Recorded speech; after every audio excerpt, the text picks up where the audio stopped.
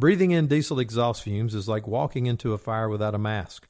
Over time, those toxins lead to cancer. Protect yourself with MagnaGrip, the easiest, most reliable exhaust removal system that features a true 100% seal to eliminate diesel exhaust fumes. To get free grant assistance, visit magnagrip.com. This podcast is brought to you by Flex 7 from Tenkata Protective Fabrics. Like a trusted turnout jacket you've had for years, Flex 7 outer shell fabric delivers a perfectly broken-in feel on the very first wear. Flexible, comfortable, and powered with the strength of Enforce technology, Flex 7 outer shell fabric is made to move. To learn more, visit tenkatafabrics.com/flex7. Flex 7, powered by Enforce technology, only from Tenkata Protective Fabrics.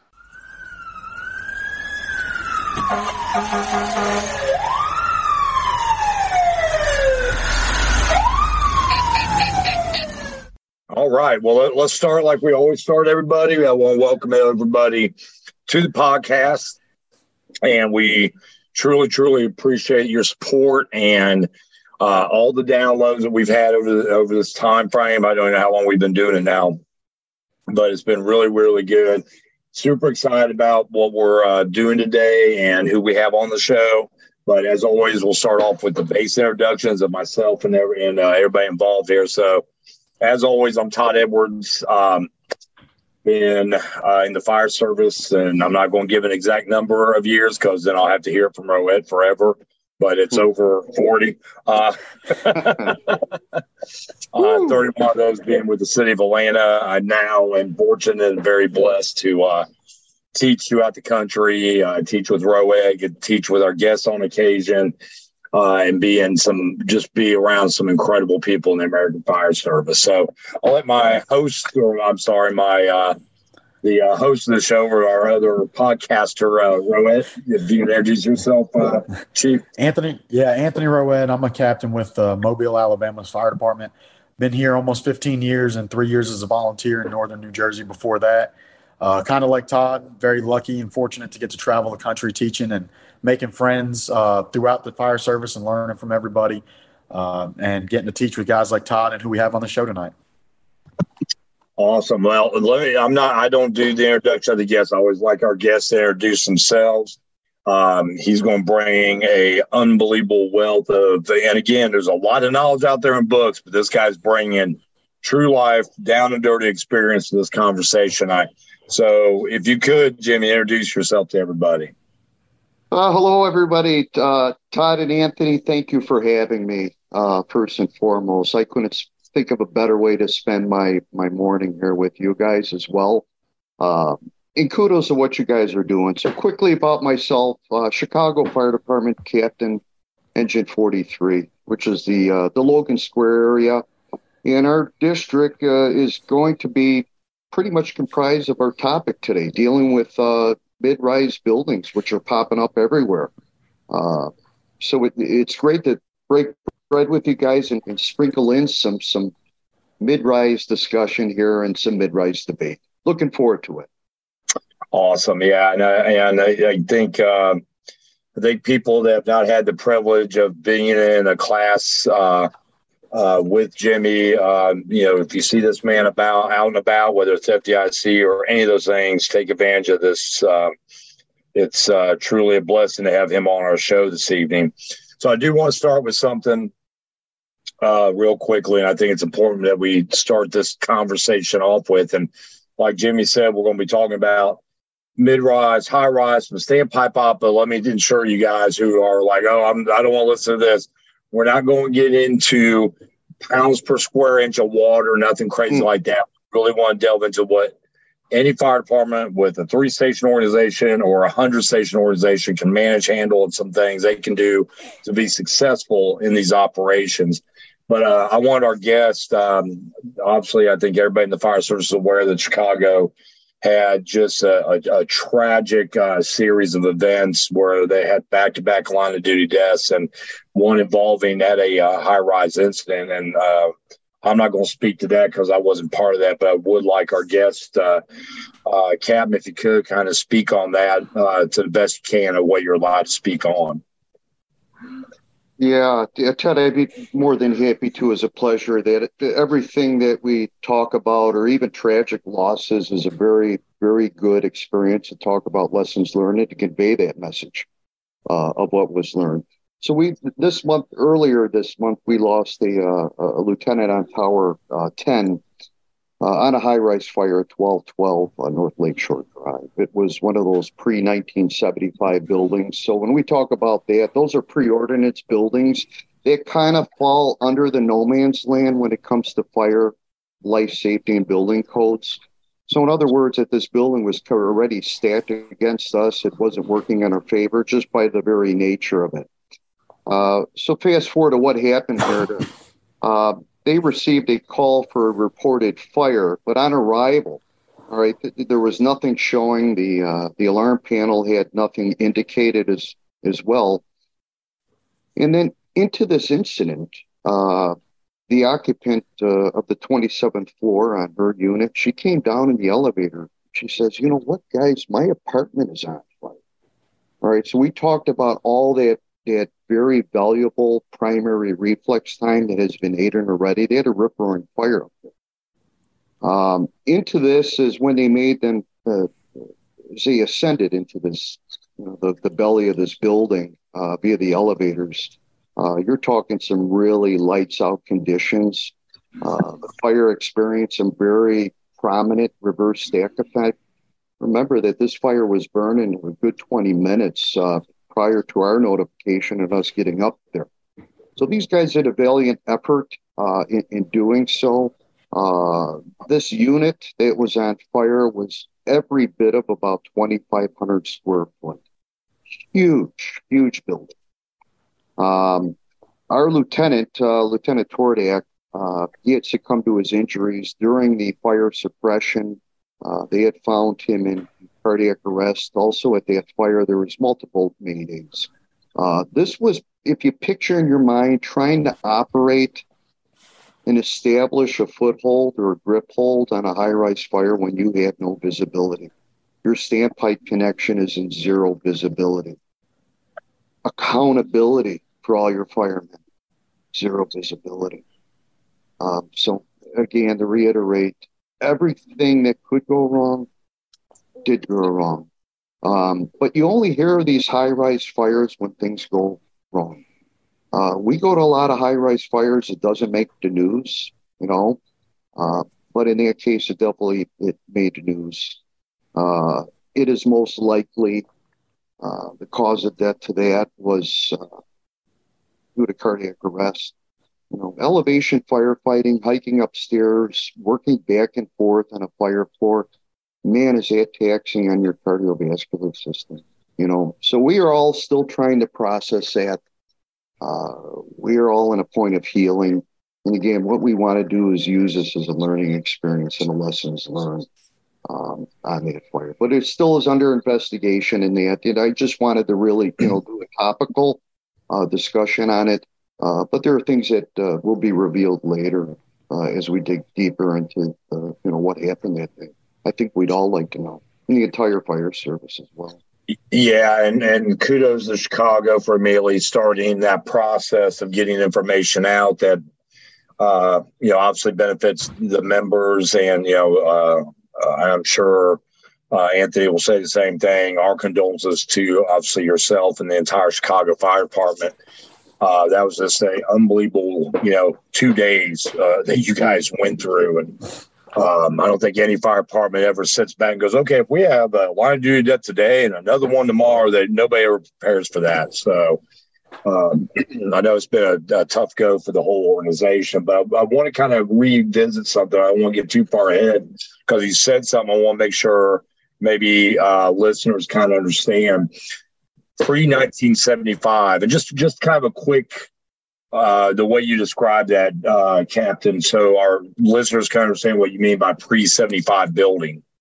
Sure, yeah. Let me shed a little bit more light, and I think this is probably a widespread problematic area for discussion as well, is that probably every city or municipality has some buildings that were built before fire code, sprinkler systems, for one example. So buildings that were built and captured 50s, 60s, anything before 1975, there is no provisions in the way of fire code, building code. It was kind of left in no man's land and open for interpretation as well. We're looking at buildings. Well, pausing right now, it's not a problem for buildings that were built later because the provisions are built into the building. One example is how do you fight a high-rise fire? It's easy. Put a sprinkler system in it. A lot of these problems could be avoided with provisions. There are some buildings that we have is inadequate standpipe pressures, inadequate undersized pumps, fire-rated doors at 45 minutes. So we've come a long way, from where we are now, but trying to capture and I call them defect buildings. And your best offense is your best defense, and your best defense is your best offense, is knowing these buildings. And you're going to hear me probably say that a lot, is that you need to get in buildings. You need to have a pre-plan. You need to think in futuristic terms of when we have a fire, what are we going to do? Futuristic terms. So these, again, to hit on that, 90%, if not 90+% of our fires are going to be in these pre-1975 residential, non-sprinkled high-rise buildings.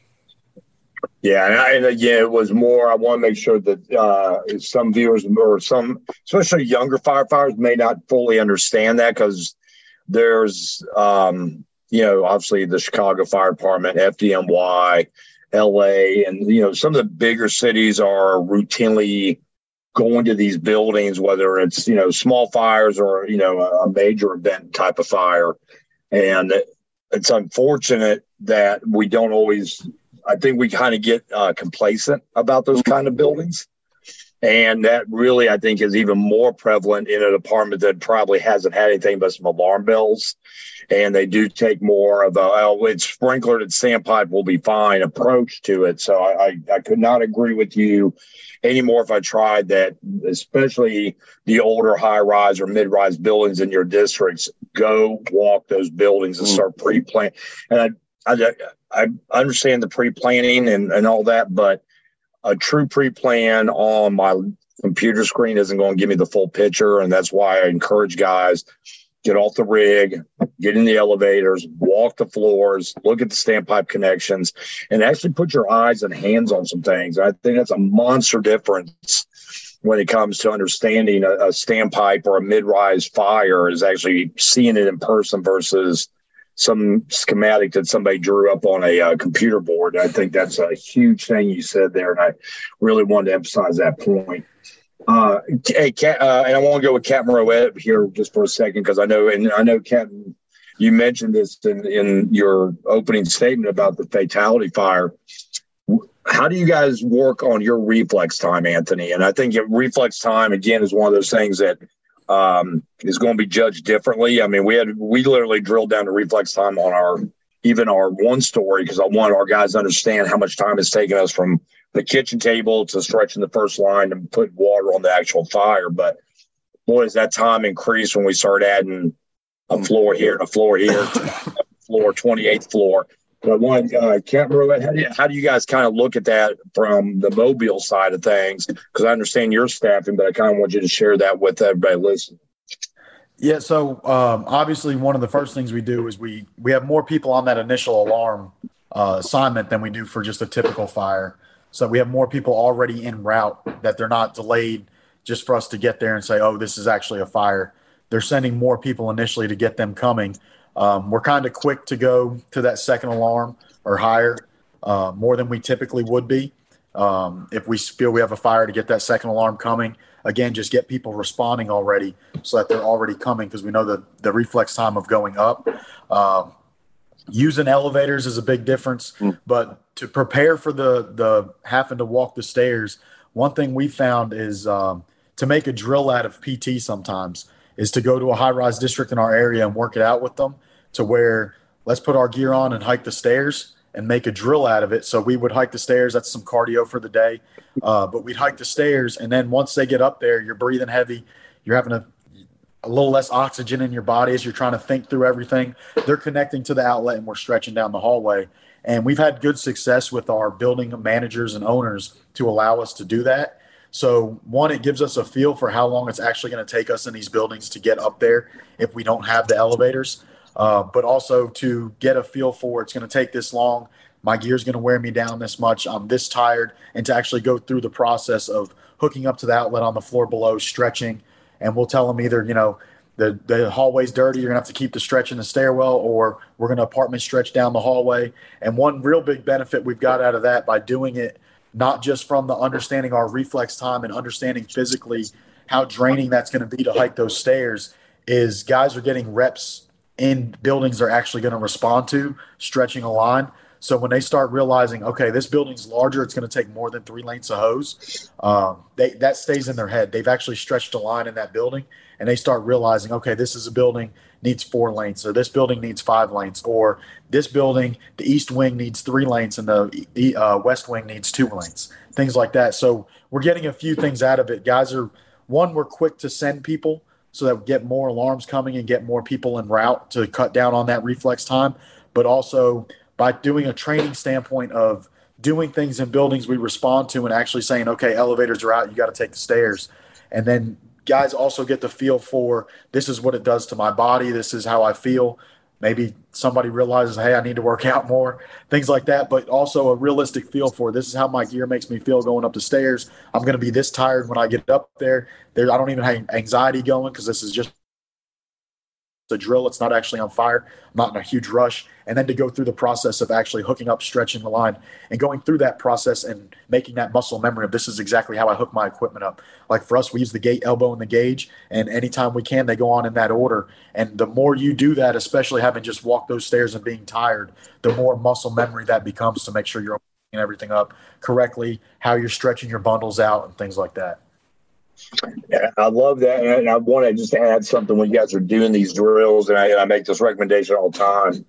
The older these buildings, especially in residential, one of the things that we saw on a regular encountered was where caps had been removed from outlets, and where things were wedged into outlets, or where control valves or cabinets had actually been damaged over time. So it's, again, and I don't want to get too far off into that because we're going to hit something here in a few minutes about that. But I know, Captain Davis, you kind of made mention of this about working in that zero viz, and then Rohit followed that up with dirty hallway.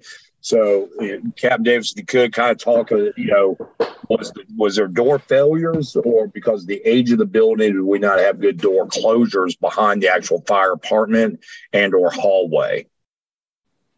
Yeah, Kip, I think it's a combination of a lot of the things that we discuss. And again, it just with the inherent problems with these buildings, which we talked about. Self-closing doors. Self-closing doors, man, is a game changer. All right. That is going to predicate the outcomes that you are going to have when you're up in elevation in a high-rise, or even in a mid-rise building as well. So I think the combination, if we go back to that day, back to that fire, and revisit a couple points of interest, perhaps the door was cracked open. Perhaps there was a failure of some type of closure device, which I would probably say so because of the reverse stack effect going on into that stairwell. These are huge, again, game changers of the dynamics of your fire, whether being at a high rise or a mid rise, is based on door control. What are conditions of that hallway, and what is your launch point in the stairwell? Just think how effective or non-effective you're going to be in a contaminated stairway. And not only that, then to confront loss of hallway, gain the upper hand on that, and make your push into the unit on fire, which was every bit of 2,500 square foot. That's asking a lot. Yeah, it's almost insurmountable when we look at when you start stacking up wind condition, door closure, door failures, height of the fire. And if you sat down and started making a list, and obviously, like you said before, everything that could go wrong went wrong at that building, that is not as uncommon, I think, as we think. I think the fire service and Hole's probably been very fortunate that we haven't seen more line of duty deaths in these type of fires than we have in all reality. And I kind of went back because I had the opportunity to hear Chief Lieb from FDNY speak again on it was a huge, they didn't have lost a life from firefighters, but the Twin Peaks fire, Twin Parks fire, was a combination of a lot of those things, including the ion batteries. And the doors being open, doors not shutting behind them.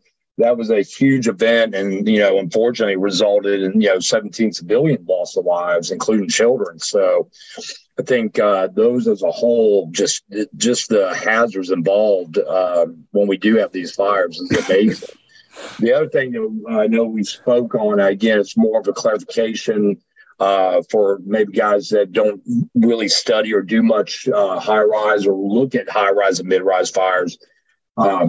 And just a simple down and dirty explanation of stack effect for somebody I know. Obviously, stack effect is going to be a lot more prevalent in our high-rise structures and the weather changes that you guys see in Chicago and that part of the country. But you've mentioned on 2 occasions already about reverse stack effect. And if you could just offer a very simple explanation for us on that, that'd be awesome, Cap. Yeah, sure, Todd. I'd love to. Is that we don't have the luxury living up north, which I prefer the weather down south much better.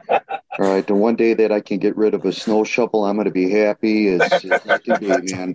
But just briefly, living up north on cold days, the building has an inherent breathing mechanism to it, so it's drawing air in from the bottom by the lobby, the lower floors, and it's bringing the air up and moving it and exhausting it off the top of the building. All right. What happens with that is that the smoke is going to ride this current, the stack effect. All right. So that's in the winter months. So again, here in Chicago during summer, we get those hot, humid days. Now it's the opposite. Now the smoke is being drawn from the upper floors and being pushed down into the building. So they call that the reverse stack effect or the reverse chimney effect to that as well. And that's all predicated on neutral planes, but also temperature differentials between outside and inside. Cold weather, more effect of the outside temperature. Let's say it's 0 degrees outside, with an internal temperature of 72 degrees inside the high-rise building, that smoke is going to be everywhere. You might even find it in your pockets. The smoke permeates everything. But that's just the nature, and that's the law of physics. And that's something that we have to take in consideration, and also, again, to have a plan for this. Remember, at high-rise firefighting, just the same in mid-rise, we got to get water on the fire, but we also have to think, what are we going to do about the smoke, and what degree does this smoke pose harm to the building occupants? You got to think about them too. Yeah. And I'm glad. Like I said, I wanted to kind of touch back on that whenever we use terminology. I always try to revisit that. So in case somebody didn't quite fully understand what we're talking about, it gives them an opportunity to kind of hear a little more about it and then go back and do a little bit of their own research. And there's plenty of research on the subject matter. Also, always recommend definitely look at your wind-driven events on these older buildings. Please do not take that for granted just because you're on the 3rd or 4th floor that you can't have some kind of wind effect on the actual fire conditions. If we have window failure, door open, it can really turn a hallway into a blowtorch on top of you really, really quick. So I know we always do a list for people who don't know how we do these shows. We always kind of throw out some questions to ourselves. Hey, we're going to kind of get on this. So I'm going to kind of jump one here. uh, one of the things that no matter if it's Chicago, Boston, New York, Atlanta, Mobile, Alabama, every district, every place I travel to are seeing a monster increase in mid-rise construction. And from multifamily dwellings to the mixed-use occupancies, we're having, and we need to really, in the fire service, start visiting and getting a lot better at these 3, 4, and 5-story buildings than we maybe haven't in the past, especially for a small organization who's just now seeing this rapid, unbelievable growth in these structures.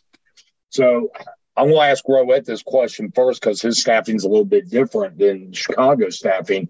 What is your deciding factor in Mobile, Captain, on whether you're hitting a standpipe for a fire or if you're stretching off your own rig? So we typically anything a lower floor, ground level in a basement, obviously we're going to stretch because we want that line to bring us out if something was to go bad. Lower floors, typically second, third.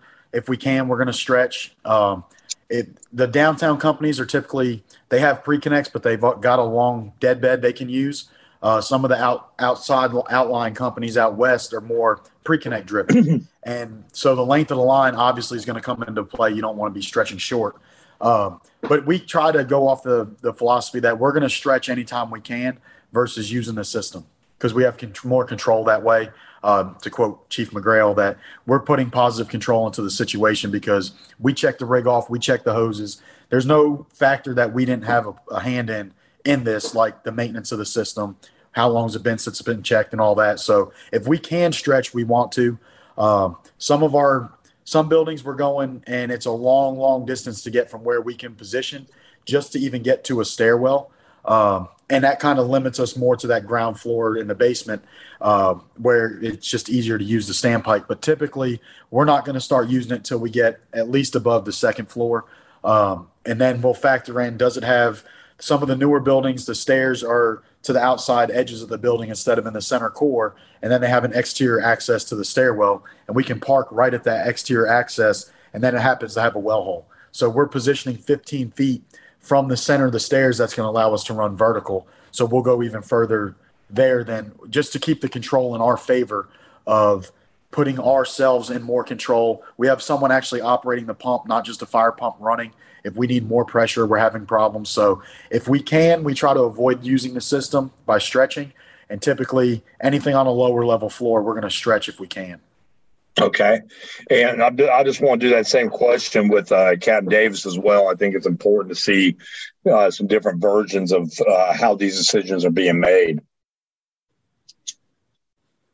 Yeah, Anthony, it was really, really kind of good stuff. And just to jump on a couple things here to talk about, through training and evolutions, I have determined, and I think others have determined, if you're doing a conventional up the stairs type of lead out, stuffing your hose and flaking out in the stairwell, that time could be possibly 2 minutes per floor. All right.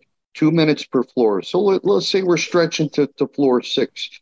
Feasibly on a conventional stretch in a stairwell, that can take up to 8 to 10 minutes before you call for water. Now, I just did a drill. And again, I would say as a company, practice on it is our different options when it comes with these mid-rise stretches. Check this out. Well stretch, 6th floor, 1 minute. 1 minute. So think of that reflex time. So we kind of put reflex time or kind of give it a label in a high rise. Every fire you go to is a reflex time. Every fire that you go to is going to require some type of in and out in time and task. What we're trying to do is reduction in time and task. That's why stressing it and the importance and saying it to your blue in the face is that the only way to get good in these things is you got to get the hose in your hands. It's a reduction of time and task. The more you do it, the more repetitive that you're doing, you're taking a chunk out of the valuable time. And whose time is it? It's the building occupants. It's the people we serve. It would behoove of you to be good at what you're doing. If you're from an engine company, guess what you should be doing? Getting comfortable, stretching lines, building skills, having confidence in order to do that. One thing I also wanted to bring up, Todd, and I think this is that we don't talk about it more often, and I think you talked about it, Anthony. It says, what is your response profile of the people showing up? There is nothing in NFPA 1710 about what should your response be at a mid-rise building.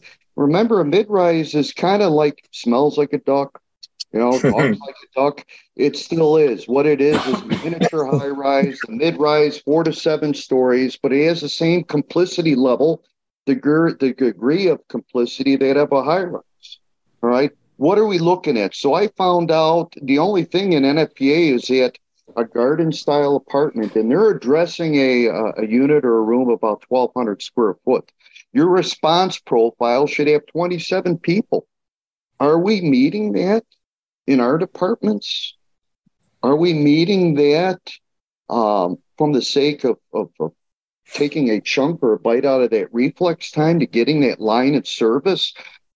Here's an example, too, now shifting back to high-rises. The recommended response to a high-rise is 42 people. So look at that. Everything that we talk about requires people. It requires body. It requires a high degree of awareness, intelligence to get these tasks done.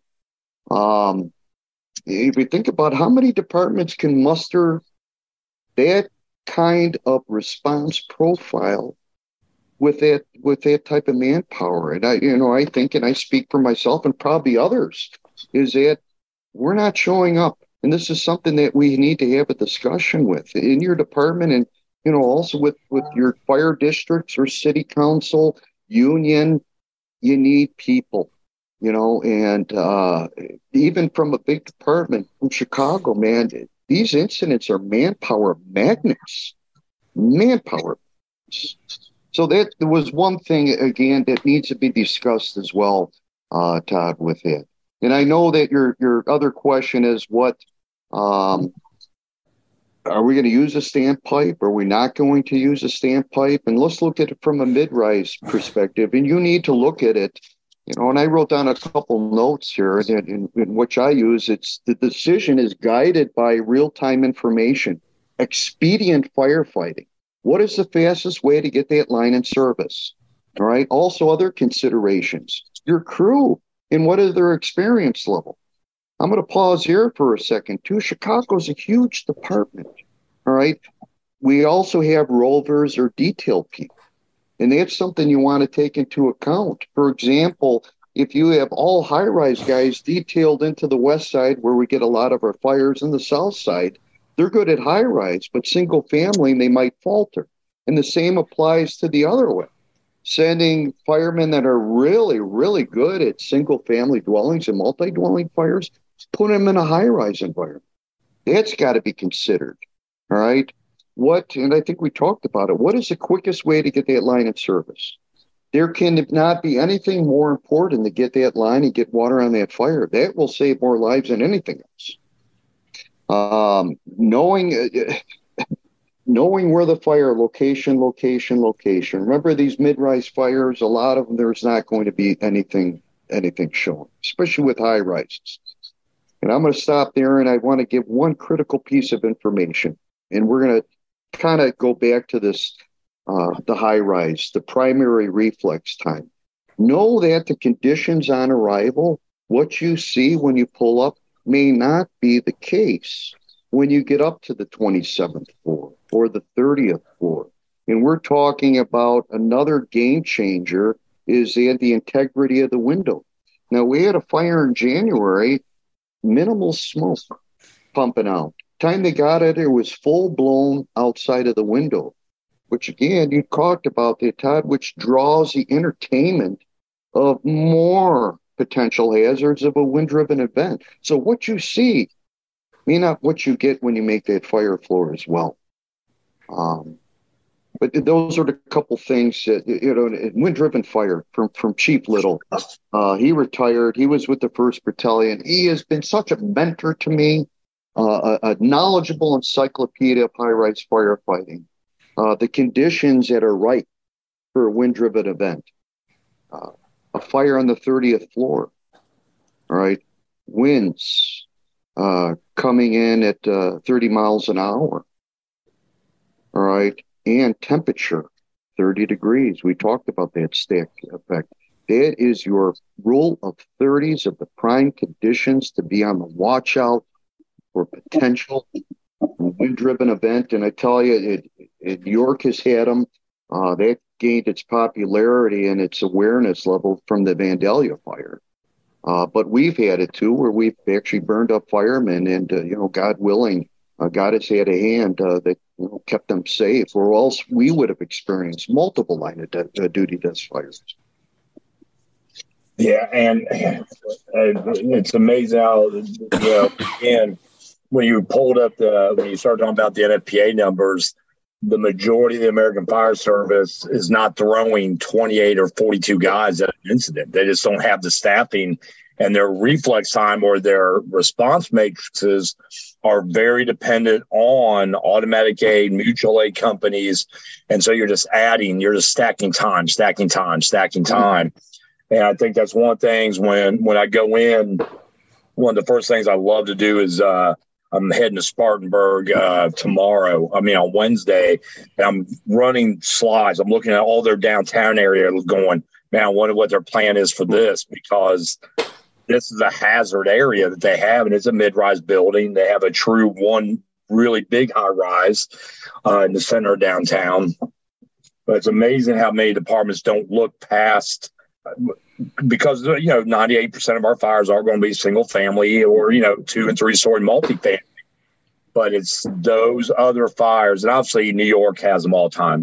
New York doesn't, New York probably does better with the 6-7 story tenement buildings than they do the 1 story wood frame in some cases, because they're so used to humping 6 flights of stairs and using well hole stretches and rope stretches and all those things we tend to teach at conferences. But it's great base information, but God, they have to go back to their organizations and look at their hose package, look at their nozzle packages, look at how they're going to make those stretches. So I love, one of the very first things I actually wrote down, because I preach the same thing as you're saying. I want us to all three be preaching this. You have got to know these damn buildings. You can't just assume all the information is coming up on a computer screen. And even if it does, when was the last update? A year ago, 2 years ago? So those are great bases, and they may help an incident commander, but that first arriving captain getting that fire floor, you've got to have more than a knowledge of somebody telling them. They've got to have that working hands-on knowledge that we're referring to.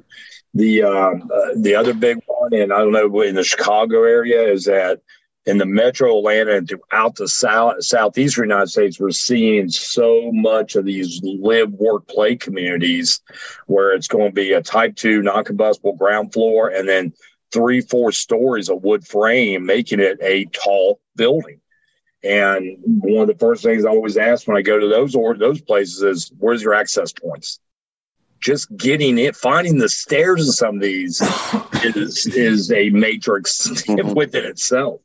And I don't know what Chicago's seeing as far as new construction. I know big cities are seeing more of that vertical than they are, horizontal spread out. And I think that's, again, one of those challenges that we have that we're going to get caught on before we actually address it. And I think it's something that guys like yourself and Roed, and I know Steve Robertson's got some really cool ideas in his head about mid-rises, that we better get ahead of this now, or else we are going to have another major incident or a fatality incident involving both us and civilians.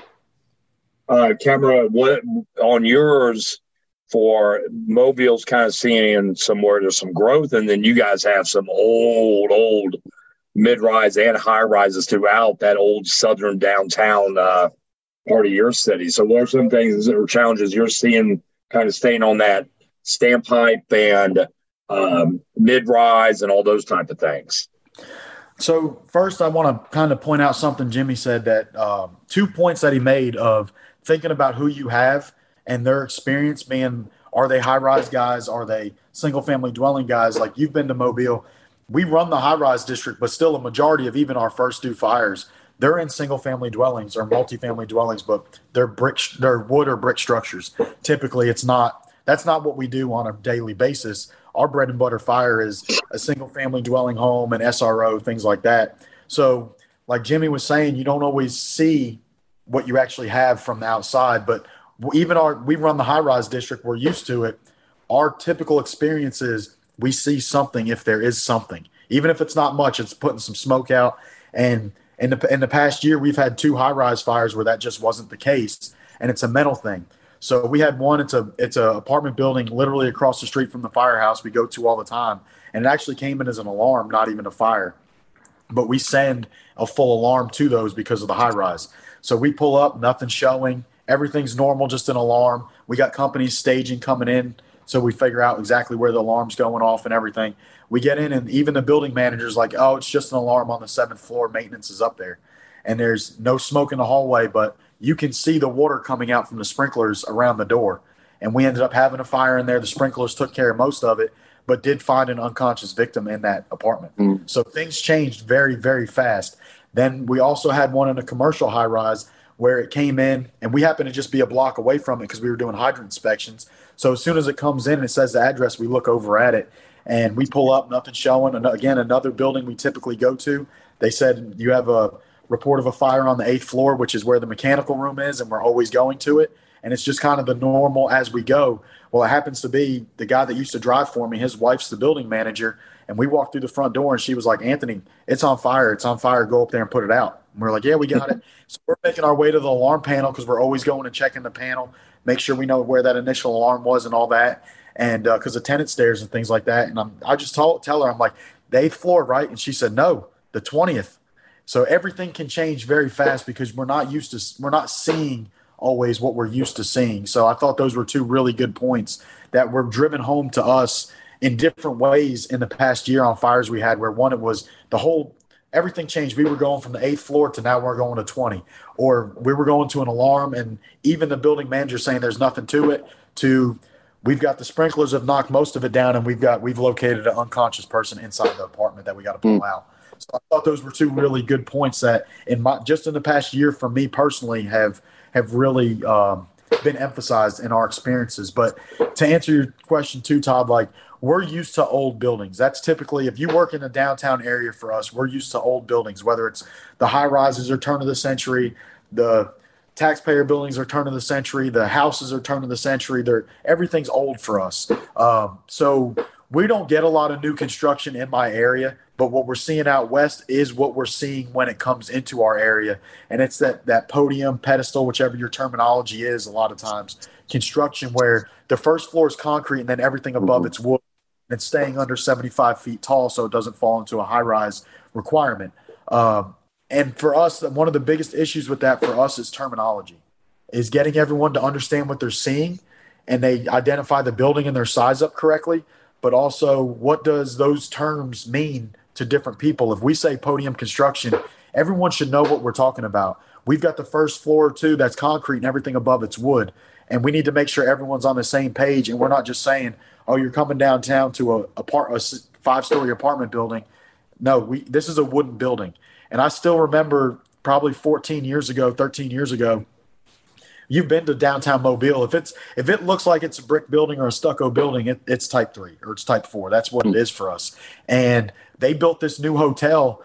And when we saw it go up and it was stick built and it was just wood everywhere, toothpicks, we went to the bureau and we were like, my captain at the time was like, what are you guys allowing? There's no way this is allowed, because we're not used to these wooden buildings like that in that area of the city. When they're that big, it's a type 3 building. It's not the exterior is not wood. And they were like, no, it's allowed. It's got sprinklers and all this. And we were like, what are you talking about? But the big thing that made for us is when we see a building that looks like that, to us, it's type 3, it's type 4. We've been in it before to figure out which of those it is by the size of the structural members. But we never in our mind are thinking this is a wooden building that's got concrete stairwells and elevator shafts, and that's it.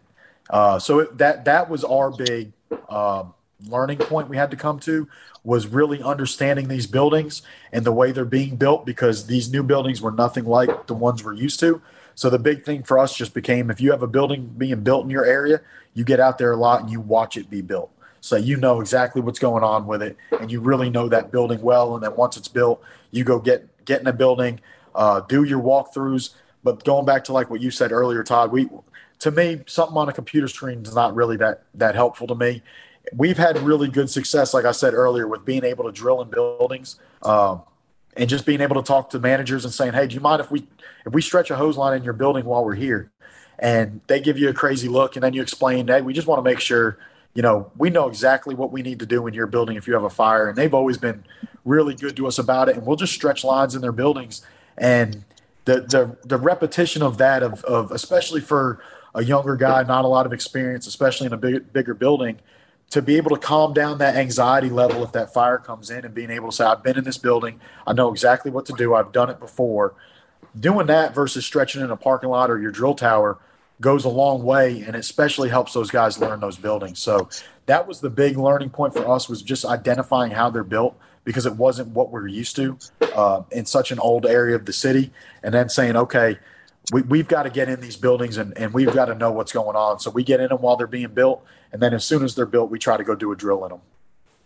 I love that. And both listening to both of you right there, one of the things that I've been really harping on, especially when they're throwing, 12 guys on the initial alarm and they have fire on 5, 4 or 5. And debate or question some of the things I'm saying, because I just had a debate with a guy about this when we started talking about water or people or water, and I know that always comes up.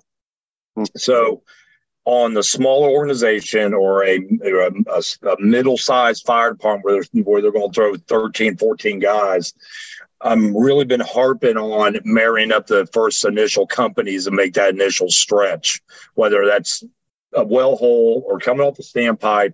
I don't want to overcrowd, but I also don't want 3 guys who just jumped up, 5 floors. Now they're having to make a stretch, mask up, and push a dirty hallway.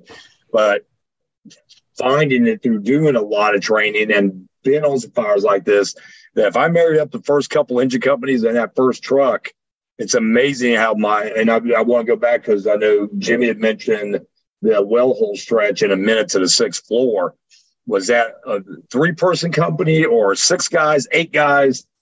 I just want to hear your thoughts first, Jimmy, about marrying up some companies and make that initial fire attack hard push.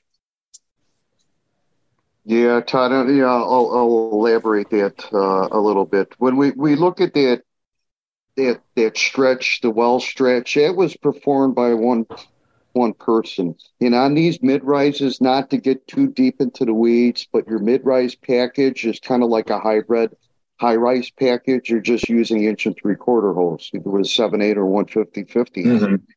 But sometimes it is better to separate supply from suppression. So in other words, what we're doing is we're getting our attack package all set up and stretched, especially for a dry apartment stretch. That's being done while your supply is coming in. They'll meet in the stairway and make the connection, and then your call for water. All right. That's a very expedient way. But again, you have to look at your numbers. You got to have a game plan with that. If you're showing up with 3 or 4 people, listen, you may have no other choice but to wait for another company. How are you going to advance that out of a stairwell, jettison out of that, make a couple turns, and magically make it into the burning unit? It requires people.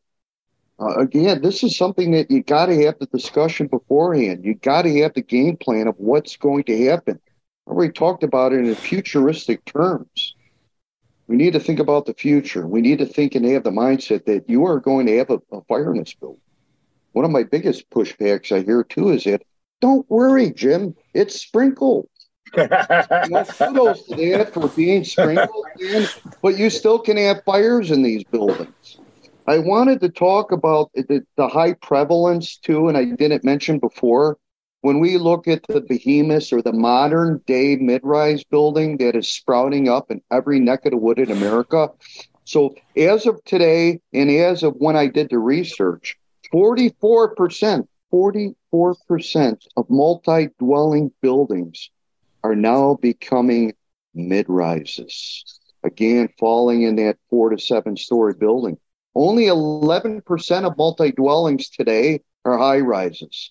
So you're almost looking at upwards of 50% of these buildings. We have these sprouting everywhere in Chicago. They're getting rid of the old taxpayer, the old 3 to 4 story ordinary constructed, built at the turn of the century. And guess what they're putting?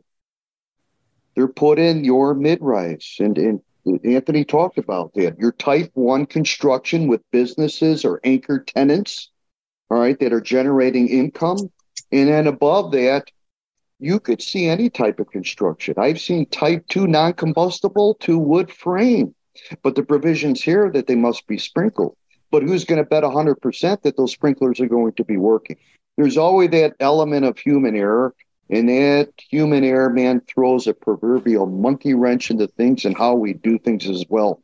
That could lead you to the bad day. Here's one other discussion we don't talk about, and I think it's very underutilized. It's utilized a lot here. Just recently, we had another high-rise fire on the 10th floor. That fire was this month. Guess what the fastest and the most expedient way to deliver water? That was the Decon, man. That was on my list to bring up with you, so I love that you're already on it. Let's go. Let's talk about the Decon. I'm sure modern day America, modern day fire service, in your department, you have a Decon. You know, and how many times have I seen, and remember, this is just a point of discussion. We don't talk about faults or flaws of other departments because we all have them.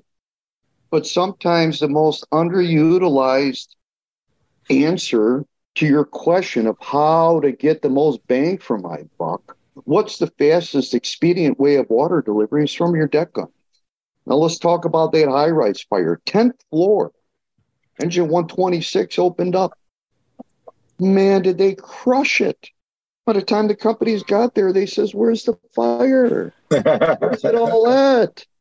So they've done that. So never discount, never discourage, is that the best water that you're going to have at a fire is going to be your fastest water. And this is something Chicago Fire has done forever. Correct. Yeah, Todd. Yeah. This is kind of standard protocol. I know in our discussion somewhere today, somebody's going to open up a Decon on a fire. I know that I do. And our mid-rises, and I have a lot of the older multi-dwellings that are 3-story ordinaries, up to 4 stories. If you've got the shot, it reminds me of a movie. Hey, you got the shot, take the shot. You got the shot, take the shot. You know what I mean? Introduce the exterior water in there. Buy yourself some time. This is extremely critical too, man, when you're dealing with very minimal manpower. Let's try to stack the cards in our favor. Let's do everything that we can in our favor to be effective. And I want to kind of piggyback and just kind of, so people understand, because I know I'm going to get an email or we're going to get a comment about tell everybody. So before you say that, we're not saying that we're going to use a Decon or a Mondra on every single scenario, but man, what a weapon that is so underutilized in certain cases. We were blessed to have a six-story hotel this past summer over in the Birmingham, Alabama area. And I had some true experts from Elkhart Brass. Steve Robson was part of this test. Kyle Romgis was part of this test. And we went with some big water application and found it to be, because I actually tried to video it from the interior hallway, which was a bad idea on my part as I was diving out of the room. But the penetration and the impact it had, and where we were set up at was well over 200 feet away, and we still had a huge impact on that room. And we were able to get a lot of water real fast into that one compartment, and it would have saved lives, not endangered lives in all reality. The other thing we found is in that hallway, the way the stream was directed, there was not a lot of change in pressure, even in the hallway, which was good to see and witness versus making assumptions. The other thing we did at that same training, Jimmy, is we set up a portable ram in a hallway, and we were able to take out the entire hallway of fire with one ram, and it was under 1 minute. I think Ray or Romgis posted us doing this, and the setup was quick. The water was incredible, and it literally was saved all the auto-exposed apartments above us simply with that one tool, short-staffed, quick water, and we had unbelievable results with that. So I think there are some other things out there that we need to look at. It doesn't always have to be an inch recorder off a standpipe or making this ungodly stretch with, again, going back to one of the things that, and we keep falling back to this, which I love. Staffing is going to dictate sometimes what we can and what we cannot do. And for Chicago, where you guys, Atlanta, for myself, I keep hitting the button. Send me another alarm. Send me another alarm. Send me another alarm. In Fayetteville, Georgia, that's not an option for them. They have got to have other things in their playbook versus, we're just going to carry up to the 5th floor and we're going to hook up to the standpipe. We're going to go right down the hallway and we're going to be heroes. It's not going to be realistic. And they're seeing ungodly amounts of growth in these outlying suburbs of the big city. I think, like what I'm sure we've been in the Chicago area, the Atlanta area, these suburbs are seeing ungodly growth, and they're all going vertical. I love that you had that 34% with being multifamily or now mid-rise buildings. And we have not done, in my opinion, enough training and had enough open conversation about options in fighting these fires. And I think I'm glad we're having this conversation today. And it's something that me and Roed had numerous talks about. Steve Robertson out of Columbus, Ohio, they've had a lot of talks about it. I know some of the things Chicago's been doing for years. Now I think we need to really start pushing that out to the rest of the American Fire Service. Yeah, right on, Todd, on that too. You got to know, what you have at your disposal, and all this is happening in real time. So real-time fires require a real-time decision. And I can't think of any faster way besides preventing the fire from occurring in the first place is that the application of exterior water via the deck gun. I've seen it. I've used it. It works, folks. It works. And it's funny how that at one time, I always talk about how the fire service can be very trendy. And they'll see one, like everybody now is in this, we have to flow and move on every single fire. Well, we don't have to flow and move on every single fire. There's a time and place to be flowing and moving. There's a time and place to pin and hit. But we will trend into whatever's popular at the moment. And I remember coming up, one of the first things I was taught on as a volunteer firefighter was that quick, rapid hit water with a deck gun. And then we went away from it and everything became pre-connected. And now we're seeing a trend back to more of the static beds and reverse layouts. And it's funny how the fire service as a whole will trend up and down in different directions on certain things. But I don't care what the trend is. I want to know what's going to work best at that next fire. And I think some of the old tried and true methods, the old blitz attack methods in some cases, there's a time and a place. And well, that you brought it up. I was going to bring it up, so I'm glad you jumped on that first. Yeah. And Todd, remember, you're not camping out there too. You're giving it a blast. Buy you some time, 10 to 15 seconds, no more than 30 seconds on that. You're going to achieve some type of desired effect, again, with the application of water on the fire. You're talking 8.6 gallons per second. That's a big bang for your buck. So, again, don't discourage or discount it. Get your hands on it in practice. Yeah, and go back real quick before we move on to anything else. Please, please, please take a note of this if you're listening, or go back and replay what Captain Davis just said. We're not trying to drown out the whole building. We're trying to get that quick hit. If you're short-staffed, that hit alone is going to buy you and more importantly, people trapped above the fire some time. Amen. And that's what we're, at the end of the day, that's all we're really trying to do. We'll get our line stretched. We're still going to make that interior push. But, man, that is amazing what that little bit will do to buy us extra seconds that we need, whether we're waiting on additional companies or waiting on a stretch. If we're having standpipe issues, which is always a probability, especially in an older standpipe building, has the standpipe been damaged over years and we missed it? Is every valve open? We're losing water on every floor except our damn fire floor. I want to just kind of jump into this. I know as we had kind of towards the end of one of the things we were going to talk about. But let me hit Rowett first because being in an older city, common problems you guys have found during your walkthroughs, Cap Rowett. I know you've sent me some pictures. I'm always taking pictures like of standpipe and hose cabinets and all this craziness that you see. But some of the more common ones you've encountered, Cap Rowett. So some of it is just simply at the FTC, swivels that are stuck shut and you can't get them to swivel. Another one we've seen is one of the FTC inlets being dented, something that hit it. And just teaching guys, like, just because you see one side's damaged and it's not round anymore so you can't hook up to it, doesn't mean the whole FTC's out. Check if that clapper valve's in there and you can use the other outlet. Don't just write it off. Little things like that. For some of our stuff, like I've sent you pictures and video of, some of our buildings, they used to put the fire pumps in vaults in the sidewalk, and they're not watertight, and they're like half a block from the bay in a city that floods all the time. And it's the rainiest city in the country by rain volume. So when a hurricane comes in, I don't care what sump pump you have, when the water's feet above that vault, you're not pumping the water out. So these vaults have been completely submerged before, and you go in there and the fire pump is just completely rusted, and it's not going to run. So we've only got like one building really left that's like that, and it's being addressed currently. But we do know we have things like that going on in the city. We allow every PRV you can buy in our city. So we try, like, there's some departments like Chicago and New York don't allow them. They write it out of their code. Other departments, Columbus, Ohio, Denver, they write it into their city code where only certain ones can be allowed based on their ability to be adjusted to correct a human error in installation.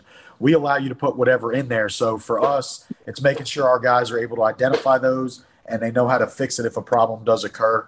And then it's just the maintenance of the system. We have some buildings that you look at it and you just know it hasn't been maintained, and just being able to, that's why we stretch if we can, is just, we don't have control in that. I mean, the Bureau to an extent does, but still, even if it's tested the way it's supposed to, it's getting a yearly test. Murphy's Law says that fire's coming on day 364. So for us, those are what we're used to. We're used to things at the FTC. Someone hit it with a car, someone hit it with something and damaged one inlet, or they painted the swivel 10 years in a row and it doesn't swivel. Things like that. We know we have our problems with some fire pumps that were in those non-waterproof vaults for years. So things like that are just, we know what to look for. We know typically which buildings are our problems. One good thing is a lot of our old high rises have been recently purchased by new people, a lot of them by the state retirement system. So they've been completely remodeled and they've updated everything to the newest code standard for that. So some of our buildings that for years we just knew, hey, we know the fire pump's not going to kick in here. We know this. Like, we know we do not trust the standpipe in this building at all, has been corrected over the past 5 to 6 years for us, just in those buildings being repurchased by somebody else and being updated. But those were things we were used to, was just the fire pumps being in those under sidewalk vaults. And we just knew they weren't going to work, to just maintenance issues. And then the FTC damage was an easy one for us to just make sure people identify it. For years, I was even told, if you come up and the swivels won't swivel, go back to the truck, get a double male and a double female to extend the swivel out. Well, I can just twist the hose to the left and then put it in the outlet or the inlet, twist it back to the right, and I've made it a connection, and I didn't have any trips back to the rig. So for us, it was, hey, these are what we commonly run into. This isn't this major thought process to how to overcome it. We're going to run into these. They should almost be expected, not unexpected. How do you do it? And then we don't really deal with many dry systems. Typically for us, it's like a stadium or a parking garage. Everything else is a wet system. But we know our parking garage is downtown. We have a large homeless population. Only thing I could assume is they're trying to take a bath, but they open a valve, water doesn't come out, they go try the next one. So when we go to parking garages, we'll walk it while we're there and make sure all the outlets are closed. We've had some of them where there's 34, 36 outlets in the parking complex, and we found 16 to 18 of them open with missing caps at one time. And if you were trying to hook up to that system, you're not going to generate your pressure, which is just another reason why when we go to parking garages, we're just going to rope stretch it 9 out of 10 times rather than use the system, and eliminate that issue of having to commit companies just to make sure the outlets are closed because we're not achieving pressure. So we know it's a common problem in the city. one of our easy solutions is just carry a rope up, drop it, and raise the hose up to us. So that's what we typically do. Okay. Same question. Some of the most common problems that you guys have encountered there in Chicago from your experience, Captain Davis. Yeah, and I'm going to kind of just shed the light on the standpipe operation. First thing I want to mention, I think this is very important too, that we have the discussion as well on this. Chicago has 28. It's about 2,875 high-rise buildings. Did you say 2,000? Yes, every bit of it. How does a fire prevention police all these buildings? How does building department police all these buildings? You have to be an extension yourself of these entities. You also have to be your own advocate. All right. Remember we talked about self-closing doors. If you come across it, say something. It may not be your shift crawling down the hallway when you lose the hallway because the self-closing door is not working or missing. And believe me, a lot of them have been disabled or they're missing. All right. Be your own advocate. And the biggest problem that I would say with the standpipe operation what I've encountered and seeing and being able to teach us. So the biggest problem is the standpipe operation as itself is the biggest problem. And the ultimate distractor is the fire of itself. All right. When we look at and we break down our fires, when we have to do elevation, all right, AKA a high-rise standpipe lead out, did you know that everything and a lot of your problems are traced back, guess what? To the lead out. All right. We are action-oriented people, man. We're all type A. We are all want to get things done right away. While we're rushing things, guess what we're doing is that we're making critical errors. There's a line from Chief Tracy from FDNY, another one of my mentors, Jack Murphy and Chief Tracy. It says make time to save time or save time to make time. All right. When you're dealing with a standpipe operation, or let alone any type of operation in a taller building, you need to slow down. And you're like, oh, slow down. We're in a hurry, man, because people's lives are at stake. But you are no good when you botch the lead out and that line never gets where it needs to go. So what would you rather have? We need efficiency, and efficiency can only be built into the stretch. Again, reiterating, listen, you've got to know your buildings. You've got to have the game plan. You need to know, again, information already done on your walkthrough. It doesn't take long to do a pre-building fire plan, all right, looking where the standpipe connection, where is the closest hydrant, where is the stairway, do I have to recall the elevator, what is the farthest stretch to the most remote apartment building. You can do all that in a matter of 10 minutes. My philosophy is that, again, you got to build the things in your favor. Stack the cards in your favor. And it can only be done by that and taking personal interest, all right, taking stock is that you got to think along the terms. When am I going to get that fire? And am I going to be ready for it? I think everything, and it kind of came back to a comment I made earlier about, because we may run to the 1965 built 8-story elderly complex 95 times this year on alarm bells or a food on the stove, that we get very, very complacent very, very quickly.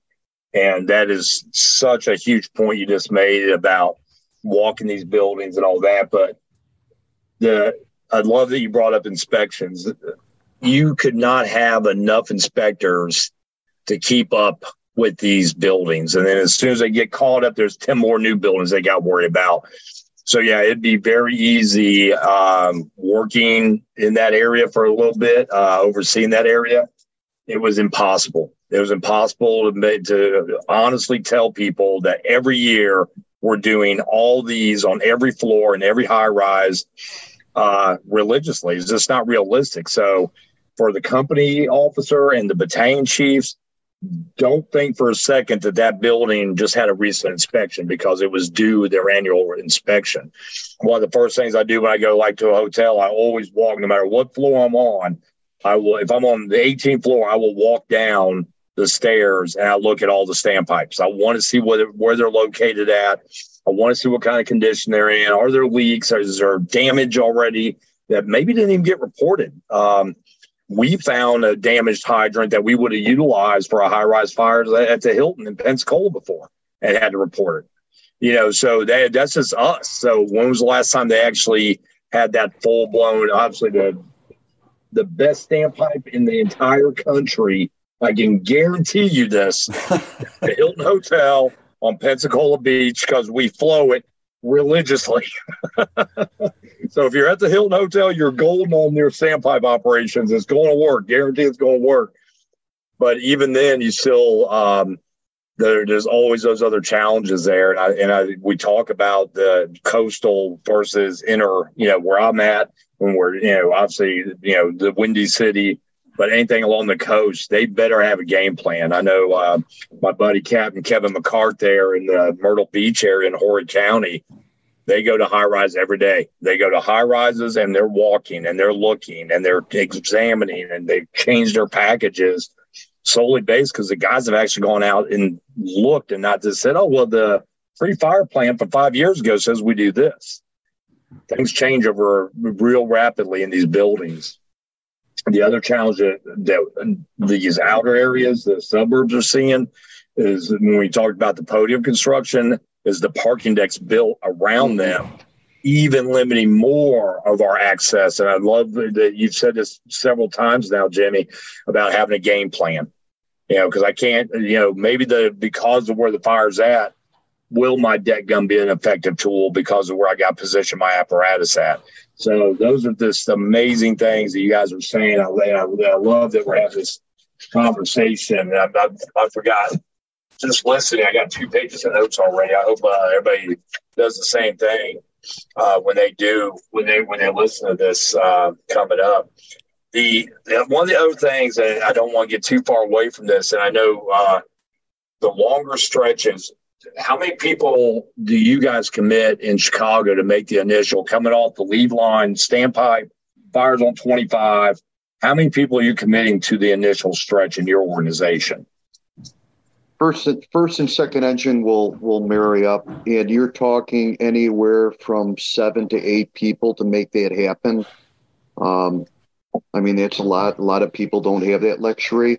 But again, we talked about I would not involve yourself and really jump into a standpipe operation if you're limited with people. A dry stretch or some fudge factor or some wiggle room when you're stretching dry when that apartment is closed and you got a pretty good condition on that fire floor in the hallway. But how many times does it happen?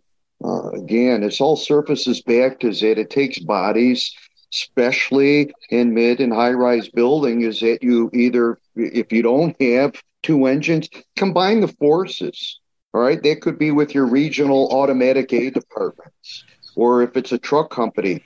Oh, and I tell the truck guys, it's okay, man, to handle hose, all right?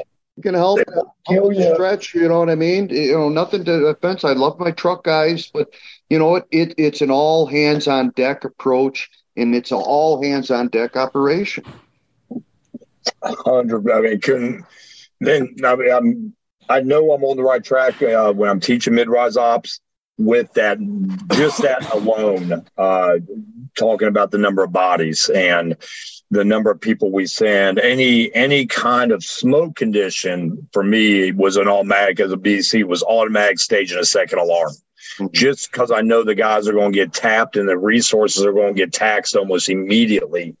I think kind of feeding off of that, and this is another new, I don't want to say new, is it probably last 10 years, but exploding everywhere are these mid-rise. There are not full-blown nursing homes, but they're elderly mid-rise buildings where your entire population is 65 and older, with a huge amount of health issues, bedridden, wheelchairs, but they have full kitchens. I've been on some where they're cooking in one room and they got overflowing ashtrays in the other. So the potential for a very tragic, difficult fire could be something that we're going to see. Fortunately, most of these are new and they have sprinklers and all that. But like I always tell my guys, maybe this is the day. Maybe this is the one that overrides the sprinkler. Maybe this is the one where the head's blocked or the head's clogged or, 1,000 other things could go wrong. Have you guys looked at some of those issues in Mobile, starting with Anthony, as far as I don't know if you guys are seeing those or not. I know they're literally every other block around me, I see them going up. Yeah, we have a good bit of them. There's certain areas that's basically what they run. I mean, that they're going to those kind of buildings 5, 6, 7 times a day. We've got a few in our run area. We had a fire in one a couple years ago, and the go-to was just, it doesn't have a standpipe, but it does have a well hole. We just we took the well hole, and it made an easy stretch for us. So, we take advantage of it that we make a lot of medical runs in those buildings. So we make it a fire every time. So we always talk about, okay, we had a fire in this apartment. We're coming out of it. How many doors down is it to the stairwell if you just got jammed up in the hallway? Making sure guys are, aware of their surroundings, and then how long is the stretch, because there is no standpipe. How long is the stretch? Which stairwell would you take? And they know how much hose it's going to take. So to sit there, even though we had a detail guy in that day that comes from an area that really doesn't even have anything that's 2 stories, almost everything they go to is single story, it's still everything went nice and smooth.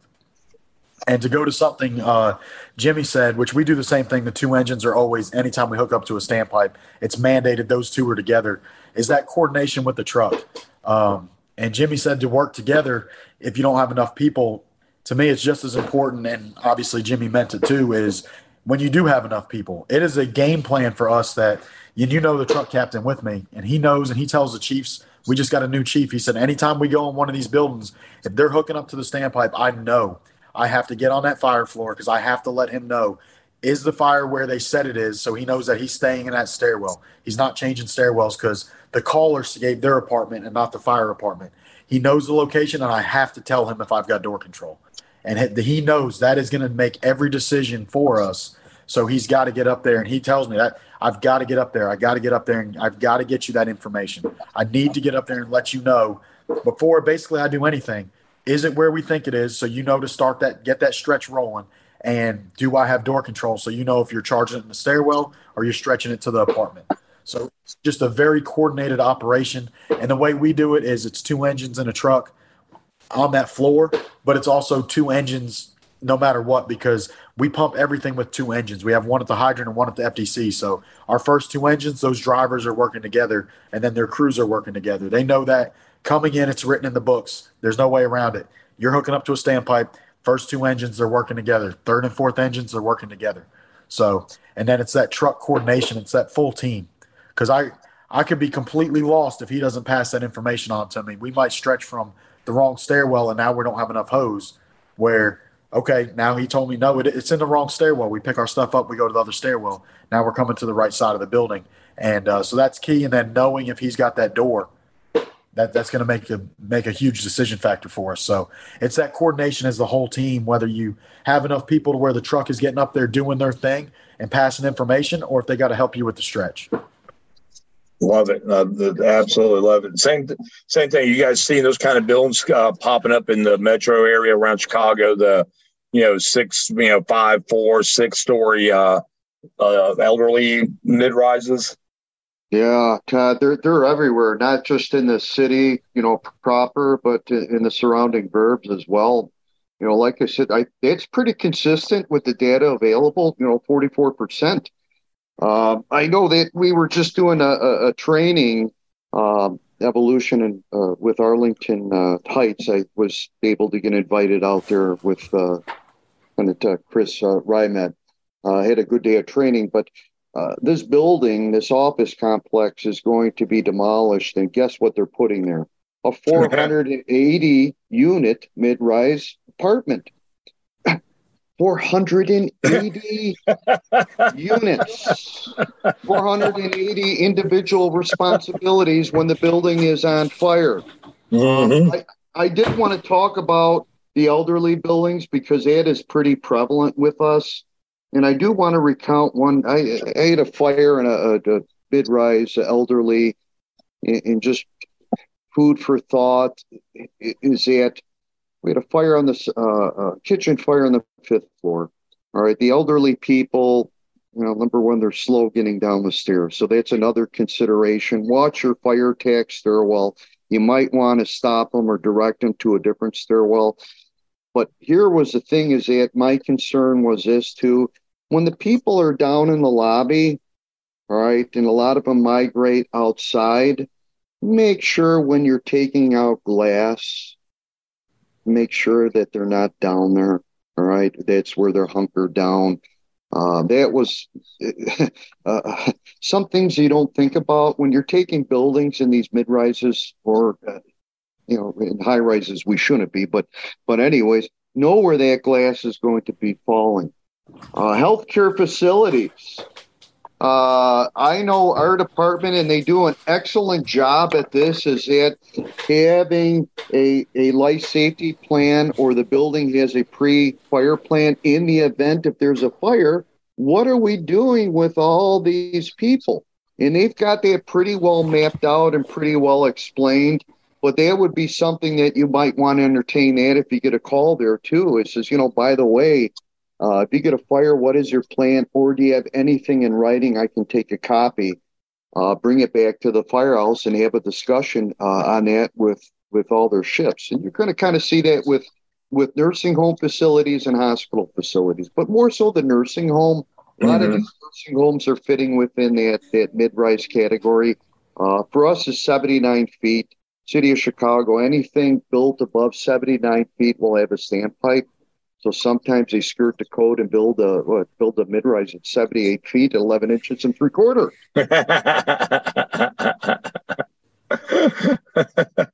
So it's useful knowledge, again, that you need to know is, again, you have to address anytime, with mid-rise and high-rise fire.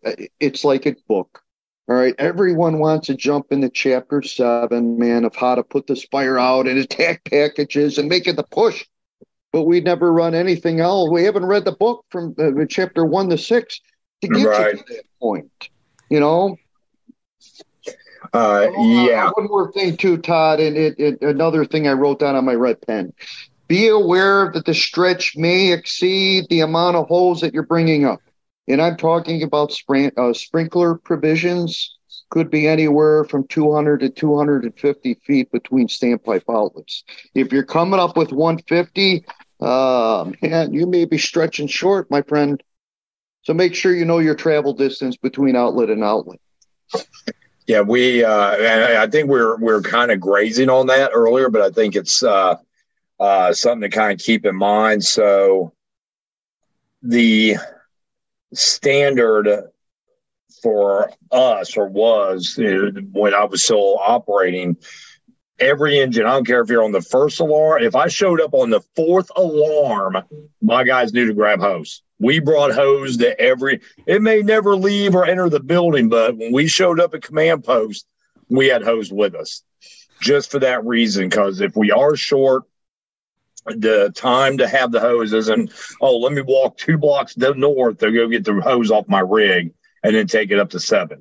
So I strongly recommend that should be in everybody's policy and procedures. If you're an engine company, your job in life is hose and water. Bring hose with you. If you got bundle packages, whatever you're carrying right now, definitely just, it's not a big deal. Throw a package on your shoulder and go. And make sure you have it with you, because that travel distance, and again, it goes back to what we said right out of the gate.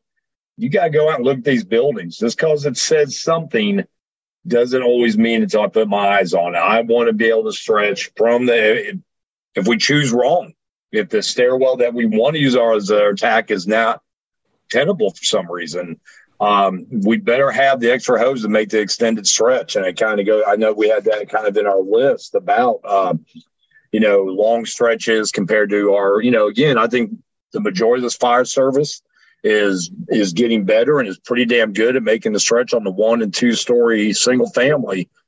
But it's a whole different animal when you're stretching and you come up short in a high rise, and then you better have something else coming behind you.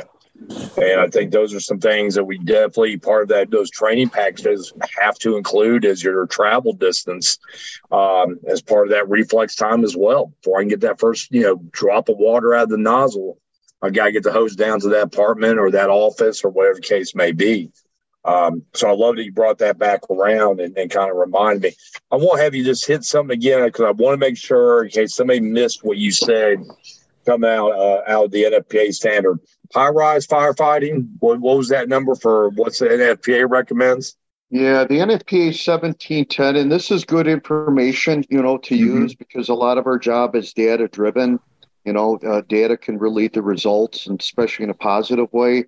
But for a high-rise, a minimum response profile should be 42 people, according to NFPA 1710. I agree with that. Yeah, 100%. And then 43 if the building is equipped with a fire pump. And then we don't see anything in regards to a mid-rise, but the closest thing that I can find in relation to that is a minimum of 27 members on a garden-style apartment. And this is going to address a typical 1,200 square foot unit on fire.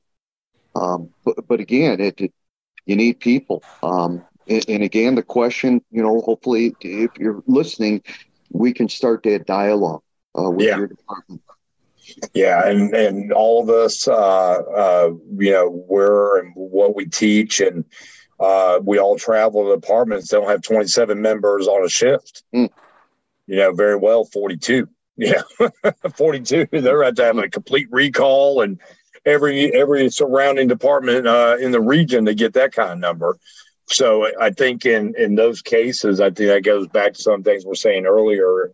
That's got to be drilled upon now. It can't wait till we have fire pushing out floor 5 and go, what's our plan? Because right there we've lost. We've already lost the battle because we haven't done any kind of true pregame, driving around the building once a week or something like that's not actually doing. I love what Rohit and them are doing. Our elderly, old high rise. When we stretched, we found we were short to the furthest apartment. We could get to the door, but we couldn't make entry into that door. So we talked about, hey, if we have a fire here, we're bringing up another stick with us, or 2 sticks in that case with the other engine company, because there's no way we're making that push if it's at the far end or the elevator. So those are some things that we definitely want to definitely consider. Some of the other things, we kind of going back to the problems, we kind of hit on inspections, door closures, damaged outlets. Some of the other things I think that and there's no way to account for this, but I want it in our mental makeup when we're talking about these things, is the human factor. I know FDNY, they've had, obviously the Twin Parks, where the door is open or left open. A victim goes down right outside the door and blocks it open in that fashion. So some of the human side of this is unpredictable things. And so we can have a 42-page SOG. We can't account for the human factor in some cases. So that's where that staffing levels and having plans. And when you have your plan, don't just plan. I'm a big, and I debate, I have a friend of mine, we debate this. You only got plan A, and if plan A doesn't work, you make it work. And I disagree. 1,000% disagree with him on this. You better have plan A, B, C, and D, because plan A typically is the first thing that takes a shit. So I'll end again. I think the story you were talking about with your line of duty death is a great example that, the best laid plans and all it takes is one thing and then another thing and another thing, and you're on the plan G and you haven't even got water on the fire yet. So I think those are things we definitely want to always take in consideration. What is Mobile's plan for the long stretch? You got fire on the 7th floor, 8th floor, and the standpipe is out of service. It's completely shot. It's been ran over by a truck or whatever you want to say. What is your long stretch plan when you guys are pretty much, I guess the better way to put this, and same with Captain Davis, standpipe, that complete 100% failure in the standpipe system. What are you guys doing, both departments, as far as building your own standpipe for those kind of scenarios? So our first go-to is, does the stairwell have a well hole? and get vertical using. We're going to operate out of the stairs. So does the stairs have a well hole? Second is to create our own. Typically, we go to rope. Typically, instead of having, in this situation, we do a rope stretch. In this situation, we like coupling drops or this and that. We've tried to really just master one and get really good at it. I can tell you, like in my department, my career, I've done one coupling drop. It's just not something we do. We do rope because we're better with it at height than just the lower distances. So we try to be really good at how we do our rope. And we'll typically go that route. It's find a way to get vertical. And our first option is always, does the stairwell have a well hole? Because we're going to operate out of the stairs anyway.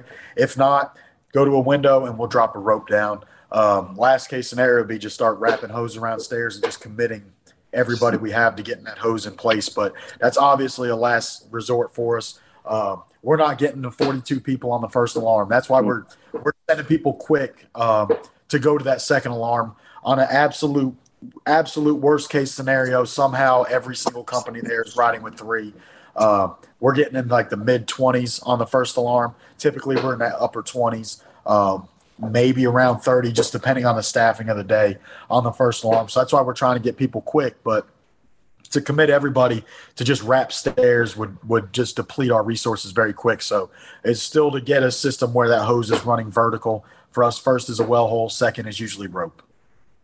Love it, and I love that you said well hole. And I think when we talk going back to walking these buildings and walking stairs and looking at the buildings, identify if that's even an option. We were in where the hell we were at. Well hole was not an option. You could not get a charged hose line through that well hole. You could run it flat, but you weren't going to be able to charge the damn thing. So that's why I brought up what's the alternatives there for you guys. And same for Chicago. So one thing we did with that, Todd, is it didn't impact our mid-rises. It was only a high-rise project.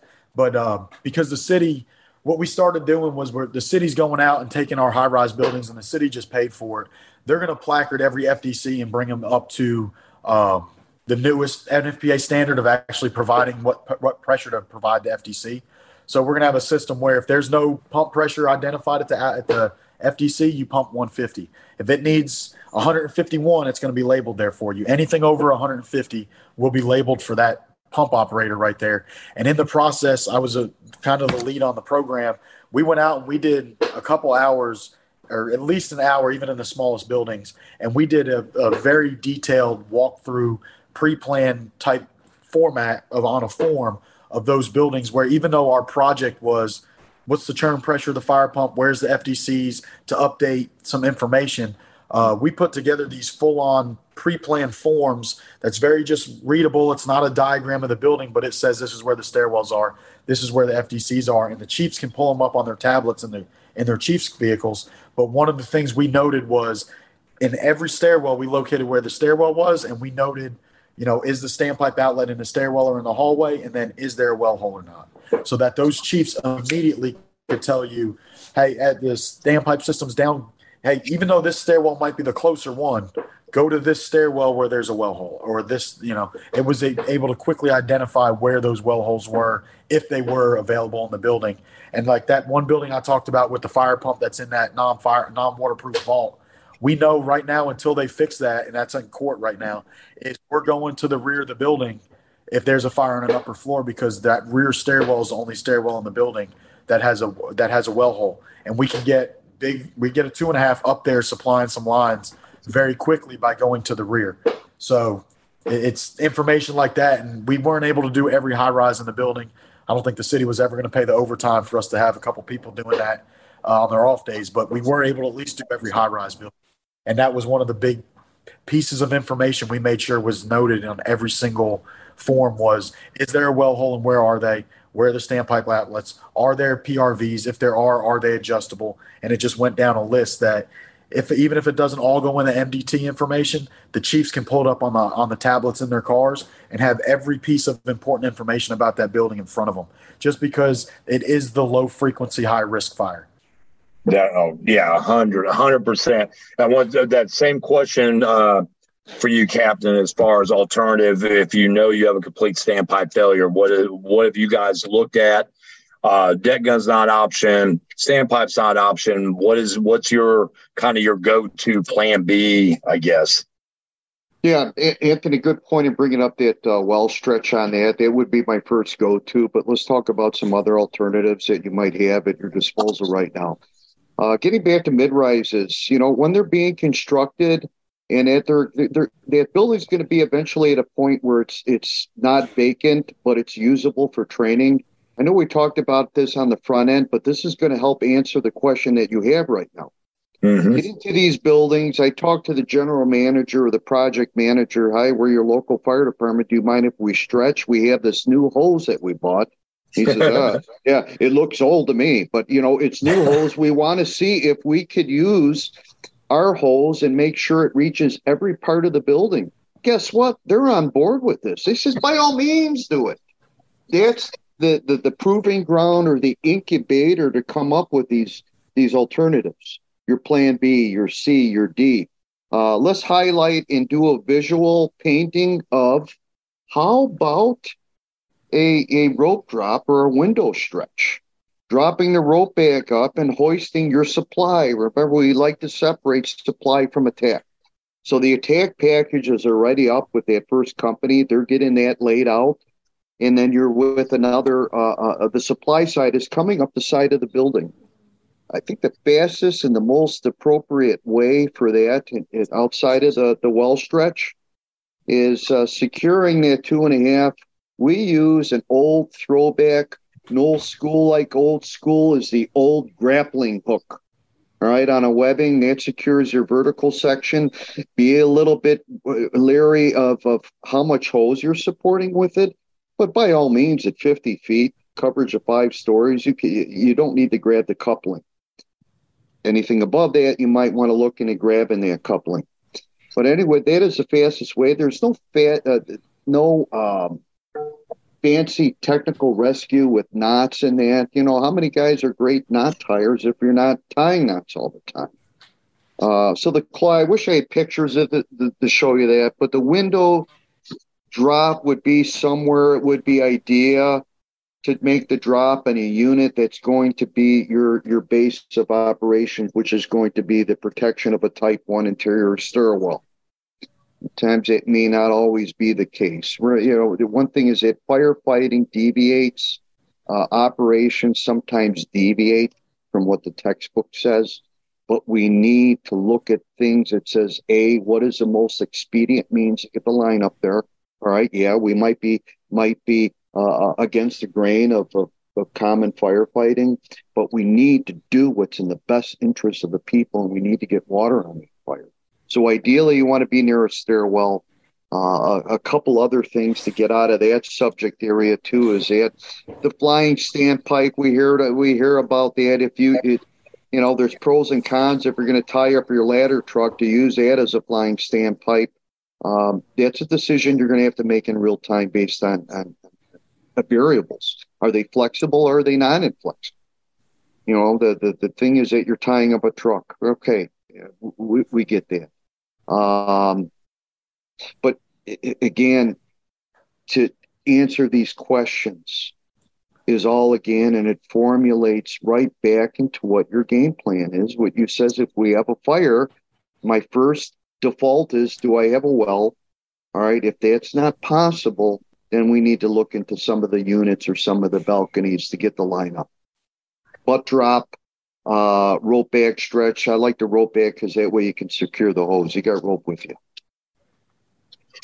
Yeah, we've played with some things here in the last year or so with some different setups, using it outside, setting up our own standpipe system, bringing up additional elbows and coming over top of balcony railings and those type of things. All incredible stuff that obviously requires that game planning and going out and doing it and checking with guys like yourself and throughout the country that are really starting it. In all reality, and I think that I don't want to say ignored it. I think we just got so inundated with these mid-rise buildings in every part of the country that I feel like it's one of those areas that we think we have a game plan, but we don't we haven't done enough on it yet. I don't think we've done enough training, enough research, enough actual experience with those fires right now in the majority of the country. I'm sure, Chicago and New York and some of these, that's their bread and butter. But for the majority of the fire service, that's not. It's just not an everyday fire. It's maybe once every couple of years they have a fire incident in these type of buildings. But as these buildings age, as occupancies change, as all these things come into play, these fires are going to become more prevalent, and we better start planning now so we don't have that tragic event that we all dread, and we hope we don't. What I don't want to see is what typically happens in the American Fire Service. We have a tragic event, and then we react, or we overreact in some cases, and we haven't really taken the time. That's why the studies and everything and the data is just so powerful for us to really, fire chiefs and company officers really depend on everything. I even just finished building out new slides on Fire Rescue Survey. Just that, that data alone is really pushing the American Fire Service, and we don't need to ignore it. We need to look at, modify to our staffing levels and our response matrices and our construction and everything else that we have going on, and really develop some new approaches to some things we're doing. This and just so Cap knows, what I'm going to do, and I already made a note of this, is I want us to come back after this one kind of circulates out for a while. I want to bring in probably Steve. I know it's hard to do when we do the bigger podcast to get everybody their time, but I think that bringing in some guys from Elkhart and some of the things that we've all been kind of working together, this subject needs to be done again. Literally, we've been an hour and a half, and I don't even know if we scratched the surface. You're right, Todd. It's a big subject.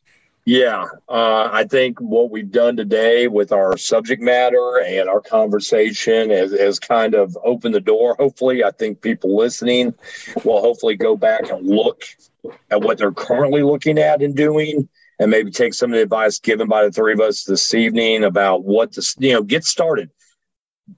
The most simplest start point is to go out of the firehouse onto the fire truck and go to the building. Start with that. Just start with something that simple, and then that gets the conversation going. I think is more important. As a station boss, man, get on the truck as soon as you're done listening or whatever you're doing, and go to the first building you come to that you would consider a mid-rise for your department. Even if you start off with a 4-story multifamily garden style, go look and then start throwing out scenarios. We have people trapped on 3, we have fire on 2, and then start building off of that, because some of these packages can work together at the same time. So I always do this. Always want our guests to have a first shot with this closing remark. That's my closing remark already. So you get all the firehouse and start this process today by going to start looking at some of your buildings. So that's my closing remark. I'm going to let Captain Davis, your closing remarks for this evening. You can't pick or choose where you're going to have a fire, but the one thing that you can do is, at least prepare yourself and get your men and your crew prepared for things that we're expected to do and what the public expects us to do. And that's to go above and beyond. Being an engine company, and it's always my default answer, we're engine companies, we need to be experts at stretching and moving water and flowing water. 100%. No, and I think that's the best. That should be on the back of a T-shirt. We should, not half-ass good. We need to be great, and we need to be experts at making those stretches, no matter what that stretch is. Captain Rowett. I think my closing remark is just to realize this isn't just the mid-rises and even the podium construction stuff we talked about today, but the stuff we talked about isn't just a big city problem. It's not just an urban area problem. These are all over the place. Everybody's going to run into them. And if you don't have them, your mutual aid probably does if you run mutual aid. So understand this is coming to you, and you're going to have to be prepared for it. So, and if you're in that department where you don't think this is something you're dealing with, is what you need to train on, because you do run it, even if it's mutual aid, And if you don't even know you have it, you're not ready for the stretch to change from what you're used to. This is something you got to go out and practice and get good at, so that when you add that anxiety level, you're not making mistakes. You're operating the way you're wanting to. Yeah.